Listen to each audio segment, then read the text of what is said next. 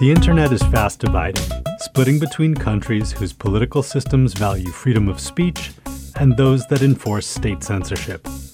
Given this reality, how can the world come to understand China, the country that gave us the Great Firewall? Likewise, how can China come to understand the rest of the world? On this episode of Asia Inside Out, the podcast that provides an insider's view on Asian and global affairs, we tackle this topic and others with former Prime Minister of Australia, Kevin Rudd. Kevin, a longtime China watcher and a fluent speaker of Mandarin Chinese, is president of the Asia Society Policy Institute. Good to be with you, Jonathan. Kevin, diving right in, thinking about the average person who is beginning to understand that understanding China and Asia broadly is an important part of their life. I'd like to focus on comments made by former Google CEO Eric Schmidt, who predicted that by 2028, there would be two internets, that China would lead one internet and the United States would lead another. How does your average citizen on both sides of the Pacific begin to prepare for this possibility? I think the short answer to that, Jonathan, is with increasing confusion, concern, and complexity. A word or two about, let's call it the rise of China, and then let's dive into the internet complexity. China, for many, many people right around the world, whatever they do in life, whether they run a garage, whether they work in a factory, whether they are in the financial services business, working for Wells Fargo in the southern suburbs of Chicago, doesn't really matter. What is going to happen, what's starting to happen already, is China, through the sheer size of its domestic market footprint, is going to begin to shape, and from their point of view, ultimately determine the standards and the regulation which applies to one product area or service area or another right across the world. Look at the history of the 20th century. Essentially, in the post-war period, most of our global standards for products and services have been driven by you guys, the United States. Why? It's not just because of your sense of humour. It's not just because you make interesting movies, which have been more often than not entertaining. It's because you've been huge.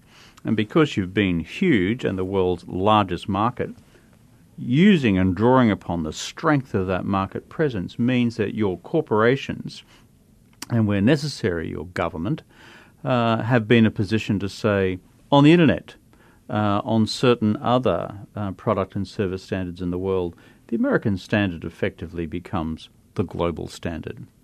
Well, here's a new reality. There's another economy coming up the inside rail in the great global horse race called Who's Going to Be Top Dog in the Global Economy, and it's called China.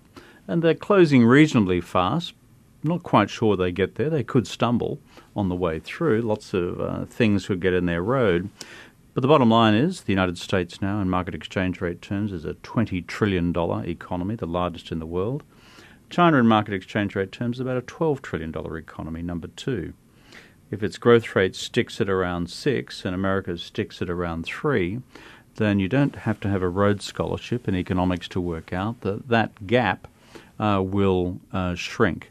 So China's grand strategy is that once it becomes the largest economy in the world, to use the power of that is, the strength of its domestic market, to begin to shape and determine its own standards for products and services around the world. And the cutting edge of that right now is the internet. Eric Schmidt I've got to know over the years while he was at Google, and I haven't seen him since he exited the scene, which has been quite recent. But I think Eric has sensed this has been coming for some time. He and the other big internet service providers have been engaged in negotiations, formal and informal, with the Chinese over much of the last decade to see if there could be a meeting of the ways here. But that's where Eric and the others have run into, let's call it a hard surface. And that hard surface is the internal nature of the Chinese state is a Marxist-Leninist state. And because of that, there is a priority on central political control, on some element of surveillance of the domestic population, greater or lesser depending on where it is, and some levels, therefore, of censorship. Now, when I go to China all the time. First thing I know is I can't get Google. I go to Baidu or I go to the other Chinese search engines, and they're not bad. They can get you stuff reasonably quickly, except when it comes to things like Wikipedia and your normal cheat sheets that we all use, they ain't there. So when the rubber hits the road and you've got a big Chinese, let's call it globalized Baidu search engine, and all of China's major economic partners around the world have gone to Baidu rather than Google, then how does that ultimately affect the information we currently access from the internet, quite apart from our use of the internet to freely communicate with one another if we're part of the Chinese system?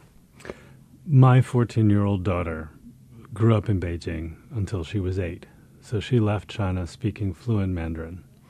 She's been back for 6 years. How's her Mandarin? She's just starting to take it again in high school, in her first year in a New York City public school.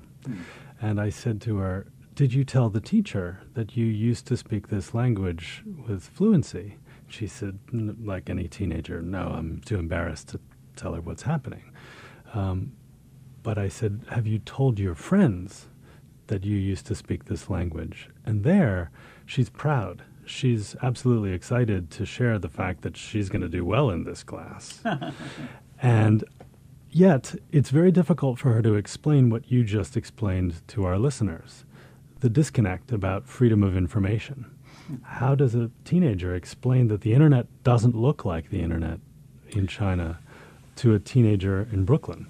If you're a teenager, for example, and you play games, or you've got a whole lot of, let's call it, social chat through one platform or another, by and large, you have this as your normal daily life and being. And you can see this with young kids in Brooklyn and in Brisbane, my hometown in Australia. It's the same sort of thing. And the kids are as adventurous and as dorky as they are anywhere, let's call it in the wider Western world. But they are used to be able to do this within, let's call it, reasonable parameters of what's acceptable for online communication. For example, online gaming. The Chinese do censor games. Anything, for example, which affects their politics, anything which affects certain views of the world or what they regard as socially unacceptable practices, are just not going to make the grade in an internet world which is regulated by the Chinese internet censors. For some years now, the Chinese have convened each year what they call the World Internet Conference. And I've not attended, even though I've been invited to each of them to give her keynotes, because I'm deeply conscious of where all this goes to in terms of, frankly, a deeply censored system versus one which is relatively free, which we're accustomed to and have grown up with over the last 10 to 20 years, and let's call it the collective West.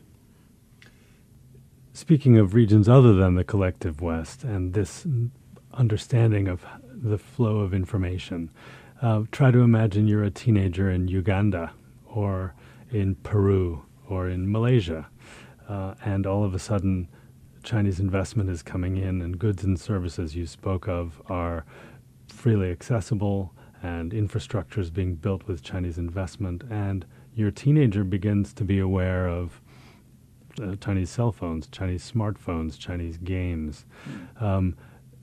They may not have been as exposed to Hollywood and Western games. There's a bit of a battle for future young minds, potentially, as one of the elements of the Belt and Road policy. And I wonder, how do we discuss this so that kids can understand that they need to make their own choices in terms of what's important to them? Well, if we take as our prism here, let's call it the emerging world, emerging economies, what used to be called the developing world, and at an earlier stage, the G77. In other words, countries out there apart from the old Soviet Union and and Eastern Europe and what was then, and to some extent still is, called the collective West. Everybody else, in other words, most of the human race. Think of Africa, think of Latin America, think of most of Asia, and other bits and pieces in between. You're absolutely right, Jonathan, when you point to what I think is a de facto global competition for hearts and minds. The Chinese, a country which I've studied all my adult life, now going back over the last 40 years, have a deeply sophisticated national information service, or what they called propaganda service. And the propaganda department was only recently renamed in English as the Central Publicity Department of the Central Committee of the Chinese Communist Party. And I think they've worked out that the word propaganda has a few problems with it in Western history, whether it's Soviet or Nazi Germany or the rest. But it's a very sophisticated apparatus, and they're looking at all the news information platforms. It's no longer just some glossy periodical produced by some crazy ideological department belonging to the Central Committee on why Marxism-Leninism is good for you as every anti-good breakfast cereal. It's a much more sophisticated business, applying across their digital platforms and applying across the global television network, which they now run in every country in the world, global Chinese television, as well as other print-based publications as well. And the overall message is, here is a new reality. Here is something which is increasingly fun and entertaining. Chinese movies, in my experience, are getting better. They're becoming more action-laden, and the usual stories of love and romance and all the rest of it. Not as exciting as Hollywood, but it's not, a 10 versus 1 comparison anymore. It's more like a 9 versus 4 comparison, but the gap is closing. So for young folk growing up in, let's call it, the developing world, this will have some attractions. There's one other factor as well. In the national histories of the developing world, it's only white folks in the collective West who basically screwed them, colonized them, over many centuries, in some cases 4 to 5 centuries. China did not do that. So the Chinese actually start with, let's call it, an historical advantage, which is in the conceptual world of emerging Africa, emerging Asia, emerging Latin America. China didn't colonize these places. Countries like Britain, France, to some extent Germany, certainly the Iberians, Spain and Portugal, and latterly, if you come from the Philippines, the United States, well, they were in the colonial or the neo-colonial business. China was not. Climate change is one arena in which many believe that the U.S. and China had an immense opportunity to cooperate and put aside their differences and do the right thing. As traditional and alternative energy companies compete for market share around the world, is there a way that China and the United States might return to cooperation, and that those companies in those sectors can provide an example of ways to cooperate in other sectors? On the future of the planet, which is a reasonably important subject for those of us who live on planet Earth, there's nothing more existential than what we do about climate change and whether we can keep temperature increases within 2 degrees centigrade in the 21st century. If we go beyond that, we start to induce not just unsustainable but potentially irreversible changes in the climate, which therefore affect not just extreme weather events, not just drought and flood, but also as a consequence food supplies, climate migration flows, climate refugees, and the geopolitics which flows from all of the above. This is a big factor. Secondly, when I was first elected to office, I was struck with a cacophony of indifference from both American and Chinese political leaders back in 2007. It's only a decade or so ago, really. Bush administration, head firmly planted in the sand, and the Chinese administration, head beginning to think about the science, but frankly utterly preoccupied with economic survival in what became the global financial crisis. Roll the clock ahead, by the time we get to the Copenhagen Conference of 2009 on climate change, we see the United States under Obama having changed 180 degrees, but the Chinese at best by that stage having changed by about 45 degrees. roll the clock ahead and we get to Paris toward the end of the Obama administration at the end of 2015. Obama still on track given his desire and legitimate and absolute need for global climate change leadership. And finally, the Chinese had then flipped themselves to become global climate change activists for reasons of national economic survival. Then, of course, we're into the current phase where President Trump and the legion of climate change denialists who now surround him all simply are saying it's a hoax, the science is not proven, and will dismantle various of the measures the Obama administration put in, including those which are restricting the emissions from certain critical industries in the United States, which the Obama administration did by regulatory control. In the meantime, the Chinese, however, under Xi Jinping, are continuing domestically their range of climate change actions, both on renewable energy, both on restrictions on carbon-based energy and emissions, and now assessing the performance of their provincial governors and mayors on their environmental and climate and carbon performance in particular. So that brings us to the present. Sorry for the long background. So what have I concluded from all this? I think the Chinese, for reasons of national survival, have decided they're going to try and crack this nut anyway, because it's no point them searching for their economic moment in the sun when by mid-century they become the global dominant economic power, only to have destroyed the planet and they're part of it on the way through. So what I see and sense each time I go to China is a quickening and intensification of the pace by government and non-government and by corporate actors across China to bring about their domestic renewable energy revolution, to radically change energy efficiency regimes, and to ultimately lessen their dependency on coal and carbon more generally. So in the United States, Donald Trump ain't the end of history. I think there's a degree of excessive national pessimism about that in the United States on the question of climate.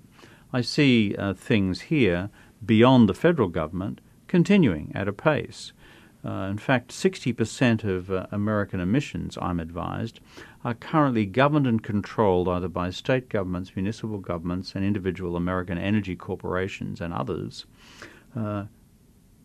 involving people who intend to act anyway to reduce carbon emissions because of either a sense of deep planetary responsibility or because their shareholders and financiers are saying, unless you do this, we're going to walk out of your company or cut off the lines of financial supply because of our reputational risk. So at that level, I think there is a reasonable basis for continued optimism that these two giant emitters, the United States and the People's Republic of China, below the surface and sometimes above the surface, will continue to work with each other. But the sword of Damocles for us all is that even if we implement the full range of the Paris commitments agreed to in December 15, that's 1/3 of the global action necessary to keep temperature increases within 2 degrees by the year 2099. You mentioned Donald Trump not being the end of history where the climate is concerned. Speaking of change, what does the average American need to think about vis-a-vis China going into the midterm elections? I think what the United States and its people should reflect on with China is, first of all, China is not about to become like America or any other Western country anytime soon. Certainly not this half century. There's a reason for it. It's just the depth and the impact of its own civilizational tradition and the absence within it of, let's call it, liberal democratic traditions, whether it's in Confucian China or communist China, to draw upon. And the market economy explosion has been a relatively recent one. So China is in an enormous state of flux, but understand that in that flux, previous Western and American assumptions that it was going to end up translating into something which kind of more or less looked like a liberal democratic country, however small d the democratic part of it was, I think is misplaced. Second thing they should be mindful of is that China, within the constraints of, but aided also by, its own domestic economic model, will continue to occupy a bigger and bigger global economic footprint, not just through the headline initiatives such as the Belt and Road Initiative, but more broadly across, let's call it, the global economic ecosphere. And thirdly, China's national power as a consequence of that, including its military power, is increasing as well. So as Americans go into the midterms, we are at a sobering moment in the US-China relationship. I've written elsewhere that 2018 will be looked at in history as a deep watershed in the history of the US-China relationship. It's the formal end of 40 years of strategic engagement and the formal declaration of the beginning of a period of strategic competition between the two. So here's the rub. For Americans going to vote, and I'm just a foreigner, I'm not going to tell anyone how to vote in this country, get shot down within 30 seconds, and rightly so. It's your country, not mine. Mind you, we share the planet with you, and what you do does make a difference. Is be very mindful in who you are selecting for your legislators for the future, and 2 years' time, the presidency of the United States, about someone who has this China relationship for America at the absolute center of their priorities, that they also have at the center of their priorities how we preserve globally and not just nationally the freedoms we've somewhat painfully secured over hundreds of years of history, both in politics and in the economy and in commerce and in the lives, the individual lives of our citizens as these new challenges and changes emerge, without thirdly having someone in the Congress or the White House who simply thinks that this can all be solved by reaching for a trigger. Kevin Rudd, thank you very much for joining us on Asia Inside Out. This is Jonathan Landreth signing off. Thanks very much, Jonathan.